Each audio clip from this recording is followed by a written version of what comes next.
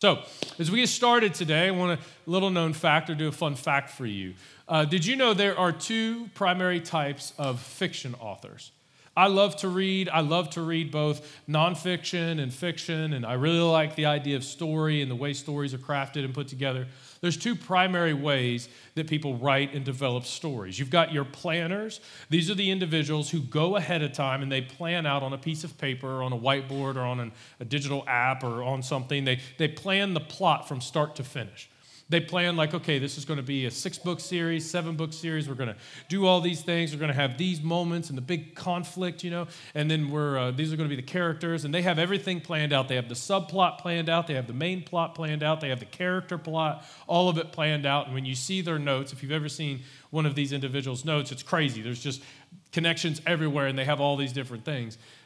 Which is cool, and you know some of these people. J.K. Rowling in the Harry Potter series, she's done it before. In fact, you can go online and see some of her outlines and the way that she connected and planned that whole thing out.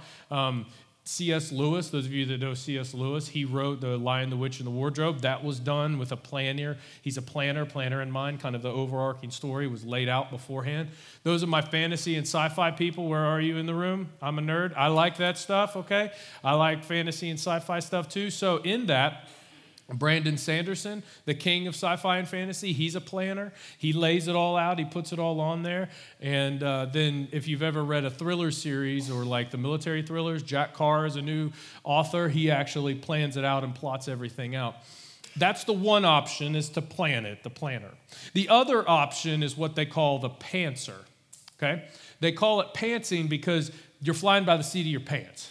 It's literally what they call it in the writing world. They call it that because there's no planning involved at all. They just go ahead and throw it on the piece of paper and they say, we're going to write a story about John Smith. And then they just start writing and the story develops around this idea. The argument for them is that they want to develop the character because if you plan the plot, they say that you won't be able to develop the character as well as if you start writing the character develops themselves. It's all artisty kind of stuff, right? So there's some famous authors that do this too. Anybody heard of Stephen King? He does not plan one novel. And it's for that argument. He says, we're not planning it because then the characters don't take center stage. The plot takes center stage, and I want the characters to. If you've ever read a Stephen King novel, it's very heavy on character development compared to some others. Margaret Atwood, she is also one of those individuals who flies by the seat of their pants. Mark Twain, anybody heard of Mark Twain? Does the same thing. He was totally right. He just started writing. He got an idea. We're going to write it down. Neil Gaiman. Has anybody heard of Neil Gaiman and American Gods and Good Omens turned into some Sandman, any of those TV series you've seen? Those were books first, and he just starts writing. What's really fun about him, fun fact, not useful, but fun fact, he writes everything in a book beforehand by hand with a fountain pen. He writes it by hand, and then he transcribes it later onto a digital format. So, fun fact. Anyway, there's two types of individuals when it comes to writing and developing a novel. You've got your planners, and then you've got your pantsers. And both of them, I just mentioned some amazing authors on both sides of the coin. You can plan, you can not plan. It really doesn't seem to matter. It seems to matter that you do whatever works for you and that you're able to execute it. The same is not true for your finances. You cannot fly by the seat of your pants financially and hope to reach an end goal. More on that in just a second. We're in a series titled Keep the Change, and if you were here last week, you heard me talk about the story that kind of inspired this idea because I was at dinner one time with some friends, and I had a friend that just paid for dinner and left a large tip, and he just said, keep the change, as if it was nothing. And I thought, well, I want to be a keep the change kind of person. I want to be able to say that and have that type of attitude and heart posture of generosity, so that started to influence the decisions that I made so that I could be that type of individual. And here's what I know about all of you sitting in this room. None of you want to be ruled by greed. Every one of you want to be in a generous person and lead with that idea of keep the change. So we're taking steps in this series to figure out how exactly we're going to do that. And many people hear that and go, look, Brandon, I don't want to talk about money at church. I'm not interested. I'm happy that this many showed up after you knew I was going to talk about money for a second week. Last week I told you we're in the series, won't tell you how long, and y'all came back because last week I was like, maybe I have like 3 people here this week. So I'm happy that you guys came back. The thing is that we sit back and we think that money is separate and it needs to be its own individual piece, and we're not going to talk about it. We're not going to touch it. And I certainly don't want the church to talk about it, and don't really want God involved, except when I need money, then I'll pray, God, can you please make sure this comes through? But I don't want you in there any other time. I only want you there when I need you, when I pray for you. But the truth is, and we learned this last week, that money is part of our relationship with God. Money is part of your relationship with God. In fact, that's why Jesus teaches about it. If Jesus didn't teach about it, then maybe you have an argument. But Jesus teaching about money tells us that it was important, and the managing of it is important to your Heavenly Father, and it's important to us then. How do we do that? The answer is difficult. Last week we learned that we are managers of God's money. We learned that it all belongs to the Lord.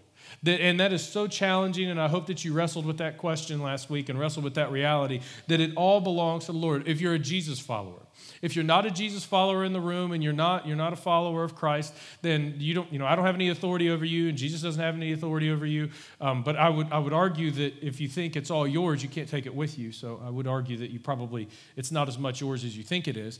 But if you're a follower of Jesus in the room, you know that you didn't create it all. You could probably go through a list of how many things had to work right in your life for you to get to where you are financially. You could probably write it down on a piece of paper. Man, if this didn't work, I'm a couple bad decisions or a couple of lucky breaks away from not living the life that I am right now. I mean, I think we can all sit back and do that. But we learned last week that as followers of Jesus, that we are managers of God's money. And we left off with this statement that kind of became our theme verse for this series. And it's a challenging theme verse, and I picked it on purpose. I went back and forth between an easier one, but then I thought Jesus never took the easy way out, so I'm not going to either. And this is our kind of theme verse for this series, and it's where we left off last week. Jesus says, no one can serve two masters. Remember, again, this is challenging. This is challenging. He says, either you will hate one and love the other, or you will be devoted to one and you will despise the other. You cannot serve both God and money. The implications being that you will serve one or the other. You either serve yourself with your money, you serve what you want, you serve money, or you serve God with your money. And again, we're all uncomfortable now, and I just wanted to get that right out there so we're all uncomfortable together right at the beginning of it so that we don't squirm the rest of the way through, because that's our theme verse for the series. Now, quick disclaimer, not asking for money, okay? Not asking for money. The plates are not coming back around. All right, everybody take a deep breath. Okay, now that you spit all over the person in front of you, we're not coming back around. This is not ending in a building campaign. We're not bringing it back around or anything like that. I don't want anything from you. Jesus doesn't want anything from you. It's not like God's sitting in heaven like, man, if I could just get what Brandon has. That's not how it is. He doesn't feel that way. So it's not about that. It's actually that I want everything for you and that Jesus wants it for you. And he knows, as well some of us in the room know, that greed, when it gets a hold of you, rules your life. And so we've got to get a handle on that. We've got to figure out how to do that. So the question obviously becomes, if we're just managers of God's money, how do I manage money well? How do I manage it well? I mean, last week we learned that we're just managers. So maybe we sat back and you went home, and I surely hope you did, and you talked to your wife or your husband about it, and you guys wrestled with this, and you said, you know what? We're going to view it all. We're going to shift our mindset. We're going to view it all as if it's God's money. So then the question becomes, how do I manage that well? What do I do next? What's the next step for me in that regard? How do I do that? And Jesus teaches on this. He actually gives a very specific teaching on how to manage money well. Well, he actually teaches you how to not do it. He says this is how you don't do it. So if you have your Bibles, turn with me to Luke chapter 12. So we're going to start in verse 15. Now, this verse is jumping in where Jesus is teaching. He's teaching to a large crowd, and as he's teaching to this large crowd, there's a man that comes up, and he says, Lord, I want you, Jesus, pay attention, Jesus, I want you to settle a dispute between me and my brother, okay? Settle a dispute between me and my brother because we're arguing with one another, and he took the inheritance, and I think he should have to split the inheritance. So, Jesus, you need to handle this argument. And Jesus is like, that's not really what I'm here for, and I'm not really interested in to have that argument with you at all. So if you have your Bibles, we're in Luke chapter 12, verse 15. If you're there, say word. All right, the word of the Lord says this. Then he said to them, so Jesus just heard this guy just said, hey, I want you to split up my possessions. And then Jesus says, Who appointed me arbiter between you and your brother? I'm not doing that. That's not what I'm here for. I'm not interested in that. The law already said something about it, not interested. So he's not going to have that conversation is his point. But then he turns to the rest of the crowd. This is powerful. He turns to the rest of the crowd and uses it as a teaching moment. And this teaching moment makes everybody in the room uncomfortable. Everybody's sitting around uncomfortable the same way it does for us. Jesus says this, watch out, be on your guard against all kinds of greed. Against all kinds of greed. He says, life does not consist in an abundance of possessions. Life does not consist in an abundance of possessions. Which if you watch TV, like you watched Ohio State beat Notre Dame last night, you probably saw a lot of the commercials. You saw a lot of the commercials. Woo, shots fired. You heard a lot of the commercials. Makes you feel as though that it's all about your possessions, right? I had to slip it. I had to get it in there. It's okay. I was texting my friends, and I was sweating too, okay? I was sweating all the way down to the last minute. Anyway, that's not why you came to church. The point is that Jesus says, look, it's not about what you can get, which this man who's in this story raised his hand, says Jesus split the inheritance. He goes, no, it's not about that. And then Jesus sees an opportunity to teach. He says, hey, everybody pay attention. Your life does not consist in an abundance of possessions. Now, notice he doesn't say it's wrong to have possessions. It's not wrong to have possessions. It's not wrong to have things, right? I mean, every one of us has things. I have things. Let me just be completely upfront with you. Every time I teach on this subject, it's difficult because I like stuff. My wife's right there. You can ask. I buy gadgets when I can. I like stuff. I think it's cool. Technology's a big weakness for me. I like to buy guns too. So I like stuff. I like an abundance of things. But then I hear verses like that, and I'm like, Jesus, why are you coming at me like that, bro? Like, chill, dude. It ain't that serious. According to him, it is that serious. That if we're not careful, we will place the importance of our life, or the most important thing in our life will become our possessions. Again, you can only serve two masters, one or the other. And so Jesus tells them a parable because he gets their attention, tells them a parable. He says, the ground of a certain rich man yielded an abundant harvest. And he thought to himself, what shall I do? I have no place to store up my crops. This is Jesus telling a parable to illustrate his point about an abundance of possessions. Then the man said, this is what I'll do. I'll tear down my barns and build bigger ones, and there I will store my surplus of grain. Now, at first, we hear that and we go, yeah, good money management. I mean, the guy is running out of space to store things, so he essentially just opens up a new bank account.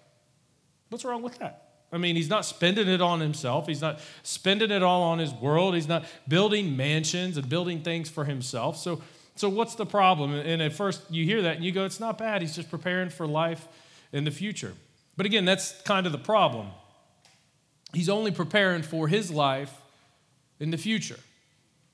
He's only preparing for his life in the future, and there's not an acknowledgement whatsoever, which is a key part. There's no acknowledgement whatsoever for where it came from. It's just his. In his mind, it's all mine, and it's all mine, and I can do whatever I want, and it's all for my consumption. I can spend it how I want. I can save it how I want. It doesn't matter. It doesn't matter at all. It's all mine. Then he says, and I'll say to myself, you have plenty of grain laid up for many years, meaning I'm going to chill. It's going to be so good. We're fine. And then I'll take life easy. Eat, drink, and be merry. Somebody say amen. I'm just kidding. Don't say that. It's the bad guy in the story. I got you. You guys just seeing if you were awake. But he says, and I mean, we sit back, we hear that, we go, yeah, what's wrong? I don't see what's wrong. Come on, what's wrong with that, Brandon? I mean, come on, eat, drink, and be merry. That sounds like the life. I mean, didn't Solomon eat, drink, and be merry? I mean, come on. Which is, yes, God wants us to be happy, but he cares more about your holiness than your happiness. You should write that down. He cares more about your holiness than your happiness. So if your happiness gets in the way of your holiness, do not, and I love you. In fact, look at your neighbor, tell preacher love you, it's going to be okay. Tell him that. If your happiness gets in the way of your holiness, do not be surprised if God messes with your happiness. We okay? Everybody all right? There's times that he will mess with your happiness if your happiness gets in the way of your holiness. Because he's trying to get you to be more like him every day. So it makes us uncomfortable. We hear this, we go, ooh, Jesus, I don't know. I mean, come on, we want to take life easy, eat, drink, and be merry, but that's getting in the way of this man's holiness. And then Jesus hits us with a quick 1-2 punch because he's real good at that. But God said to him, remember in a parable, there's always two characters. There's the you character and there's the God character. We just introduced the God character. Who do you think you are? The other guy. There's only two. It's the other guy. They just told us it's God. You're the other guy. You're the guy with the barn. And he says, you fool. God said to him, you fool. And we're all like, I didn't see anything foolish. I didn't see anything foolish with what he did. I didn't see anything foolish with what he said he's going to do. Nothing seems wrong. And the first time I read that, I didn't see a problem either. And at first I'm like, come on, what's the problem? He's just preparing for the future. That seems to me good financial stewardship. Does it not? I mean, every time you sit down with a financial advisor, they tell you to put away for the future, put away for the future. Have your 401k, have all these things. What's wrong with that? But Jesus makes a point. The issue was not, he was not foolish because he was rich. That's important. Wasn't foolish because he had wealth. He wasn't foolish for anything else other than he was selfish with his resources. In his mind, it was all his and it was all for his consumption. Either now or later. Didn't matter. It was all his and it was all for his consumption, either now or later. So he was a fool not because he had wealth. He was a fool because he thought it was all for him. And Jesus says this, you fool, this very night your life will be demanded from you. And then he's making a point. And then who will get what you have prepared for yourself? We know the answer. Somebody else. Not him. He's not taking it with him. Not only that, somebody else is going to get it because he's dead.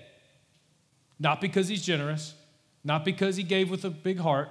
Not because he's told them to keep the change. Not because he has a change of heart and he's making an impact in his community or making an impact in the area that he's in or caring for his family. None of that at all. Somebody else is going to get his resources because he died. He died. That's it. That's the only reason somebody's going to get anything else. And of course, remember the point last week? We are managers of God's money. This guy missed that point. He missed the point that we are managers of God's money. And then Jesus kind of wraps up the statement. And as he wraps this statement up, it confuses us at times because he just kind of moves right on. But there's a key phrase here that is so powerful and kind of should be our northern star as we figure out financially how do we interact with God, because it's an uncomfortable conversation.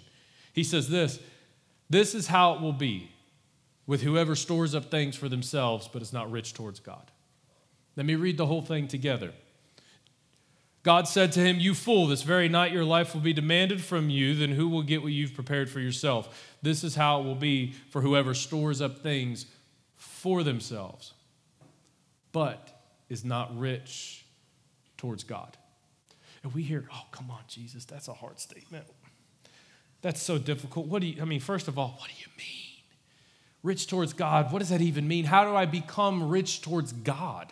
What does that look like? Do I just give all my money away to charity? Do I just give everything away? Like, come on, how do I be rich towards God? Now, this has application all across your life, but remember, Jesus is specifically speaking about finances and resources here. So how on earth does that happen? Being rich towards God means that we honor God with our finances. That the goal of every time we interact with our finances, and this is so challenging, and I'm not going to pretend that I get it right all the time, okay? I'm not going to pretend that at all. This is such a challenging reality, and it's so hard to wrestle to the ground. But if we are followers of Jesus, and we want to be rich towards God, then and the goal of our financial management should be to honor God with our finances every step of the way.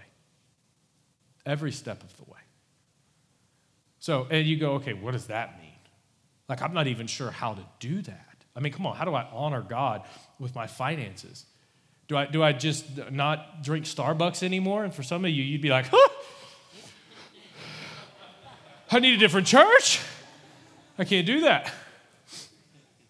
Does that mean I can't eat a triple Big Mac? Is that not honoring God with my finances? No, that's not what he's saying. It's a heart issue. It's a positioning of your heart. And it means this, that God's priorities financially are your priorities financially.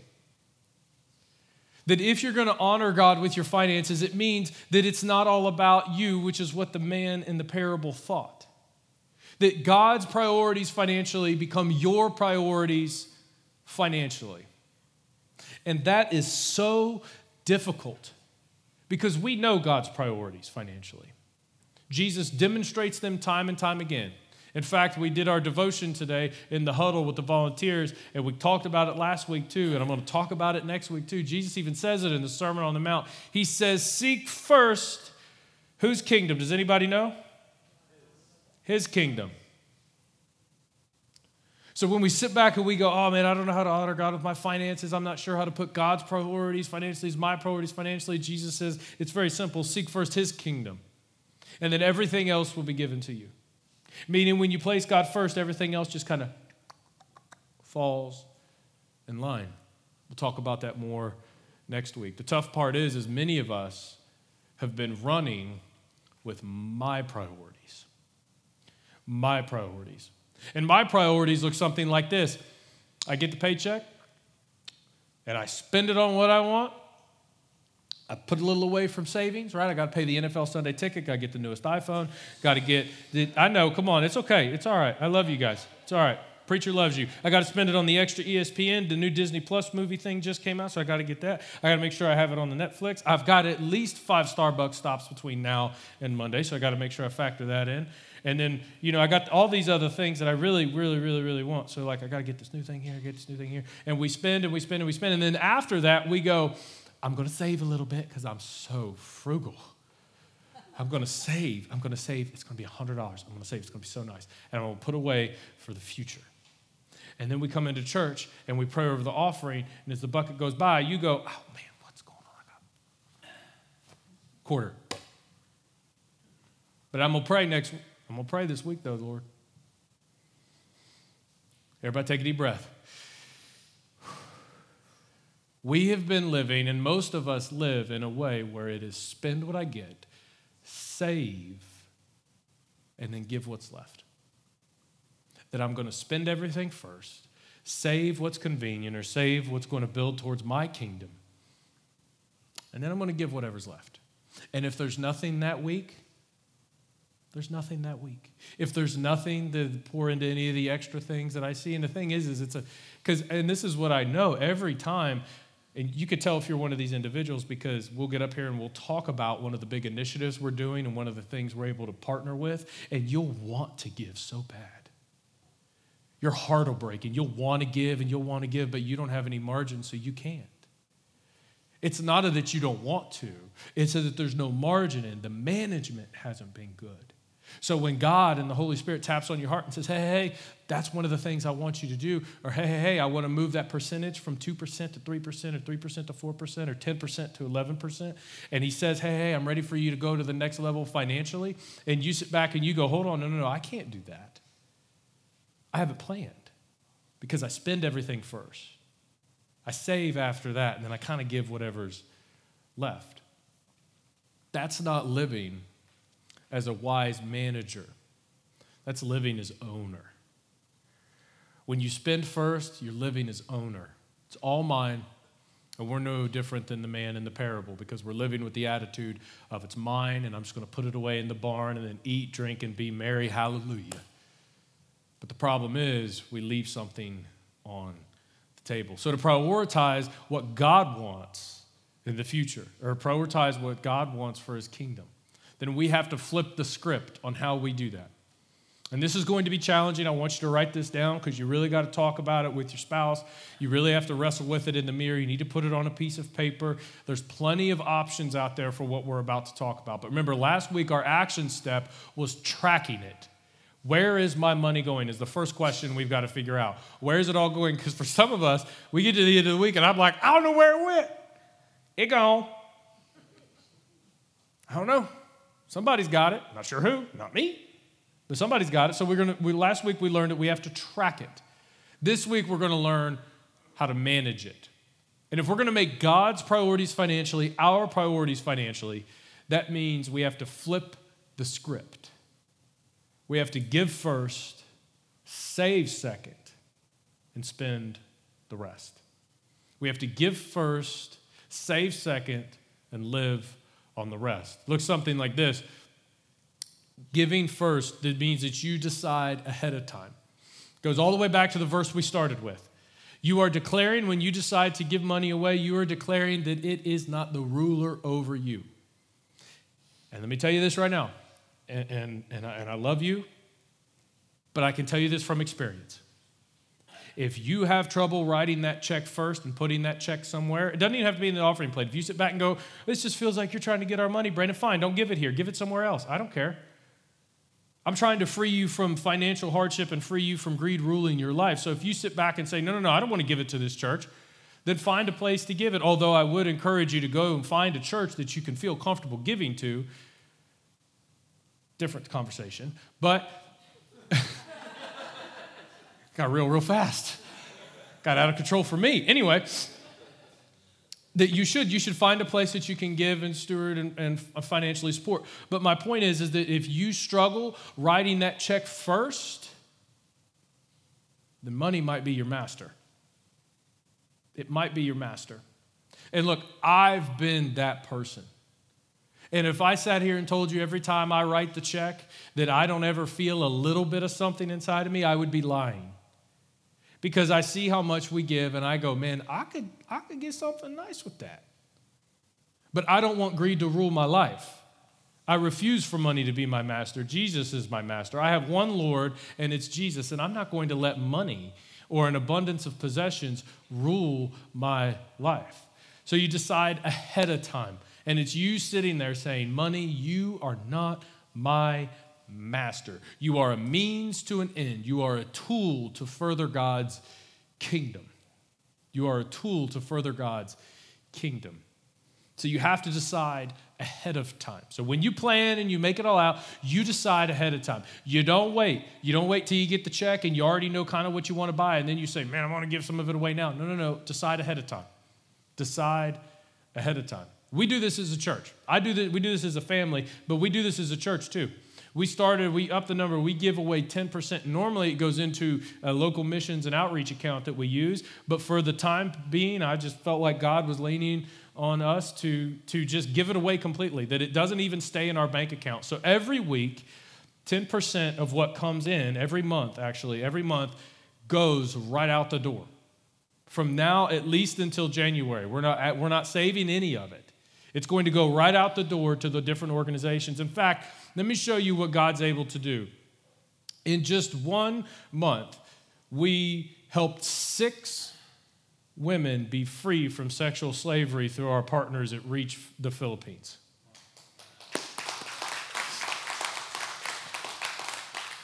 Just this month, you provided over 600 meals through the Fredericksburg Food Bank. You can hold your applause because there's a couple other wins. We work with a group called the 516 Project, and when we donated specifically to them, we helped a single mother who had a leaking roof and a disabled veteran who needed a wheelchair ramp built at their house. We work with Choices, and we helped with ultrasounds, counseling, and infant supplies for moms that were in need. And not only that, that's in conjunction with every month us sending diapers to a family who wouldn't be able to afford it on their own. That's just with giving the 10% with what God has done. I can't make that kind of impact. You can't make that kind of impact, but God can. And what's the most powerful is that's when we decide to give ahead of time. So I sat with Teresa, who's our connections director, and I said, look, beginning of the month, I don't want to wait till the end of the month. We're not giving at the end. I refuse to do that. We are going to send it out immediately. As soon as we get here the first of the month, and she knows, sending it out first of the month, right away, before it even gets here. And if you're a follower of Jesus, that means that you build his kingdom first, and then your kingdom second. Seek first his kingdom, and everything else will be given unto you. If you're not a follower of Jesus, I say give to something that doesn't benefit you. But if you're a follower of Jesus, I encourage you to give to the church. And if you say, no, I can't give to this church, then hey, let me free you. Go find a church you can give to, because they need your help. And they are reaching people, because that's the way God builds his kingdom. But you have to plan it. You have to make a decision and plan. The second thing is save. Save. And again, same thing as give. Plan ahead. Plan ahead. That means make wise decisions now. Joseph in Egypt sat down and decided, based on what he knew was coming, saved the grain ahead of time so that they could feed the Egyptians. It was because of what Joseph did and the decision that he made to save and plan for the future that kept Egypt alive. And then the last one is then you live. Then you live. Within the right and left and right lateral limits of your life, right? You're not overspending. You're not crazy spending out of control. You've got guardrails in place. You've got margin, right? So it's flipping the script to give first, save second, live on the rest. And here's the key. Just write this down. Do it in percentages. Do not do it in hard numbers. Do it in percentages. You're going to give X amount of percent. You're going to save X amount of percent. And then I want to live. You need to determine on how much of your income you're going to live on. Because believe it or not, you are going to live on a percentage of your income. You are going to live on a percentage of your income. Some of us in this room are living on 112% of our income. And you're going to look at it last week and you tracked it and you were like, oh, wow, look at that. How'd that happen? I'm so good, 112%. How does that work? The idea is to be lower than 100. But if you decide what you're going to live on, if you decide what you're going to live on ahead of time, then you can plan the rest. So here's the takeaway. Here's the takeaway this week. I want you to go home. I want you to make a plan. Last week, you tracked the money. This week, I want you to make a plan. Because good managers have a plan. If you had a financial manager come in for your business or for your life, and they came in and you said, so, what's the plan for this month? And they're like, I don't know, dude, how you feeling? You're going to fire them before they're even out of the room. You're going to be like, what? No, I want you to come with a plan. Like, show me how you're going to invest the money. Show me how you're going to save the money, right? And just take this the right way. Why do we feel like God's any different? I mean, if we're managers, then we need a plan. We need to have a plan. So I encourage you, sit down with your husband or your wife or with yourself, and I want you to write it down. I want you to come up with a plan. Now, listen. Do not set a crazy, exorbitant number that you're never going to be able to reach. If you're only giving like 2% right now, don't sit there and say, I'm going to give 30% and then I'm going to save 15% and live on 65%. What? No, you haven't been living that way up to this point, so don't do that. Start making adjustments to where you can get to a healthy place. And then each year, make adjustments, make adjustments, make adjustments. I've heard it said like this before. If you don't have a plan, you can plan to fail. It's not that you don't want to be generous, and it's not that you don't want to have money saved up for the future. I know that everybody in here wants to do that. You want to have money saved up, and you want to be generous. But that can only happen if you plan ahead of time. And in that plan, we have to be careful to not become like the man in the parable, where we look at it and we say, it's all mine, all the time, and I can spend it however I want. And this teaching makes all of us uncomfortable, and we don't like it. But you're not an author. You can't fly by the seat of your pants on this one. You have to plan it out ahead of time. So, culture tells us to spend what we want first, save what we kind of feel like after that, whatever feels good, and then we just give anything extra that we have.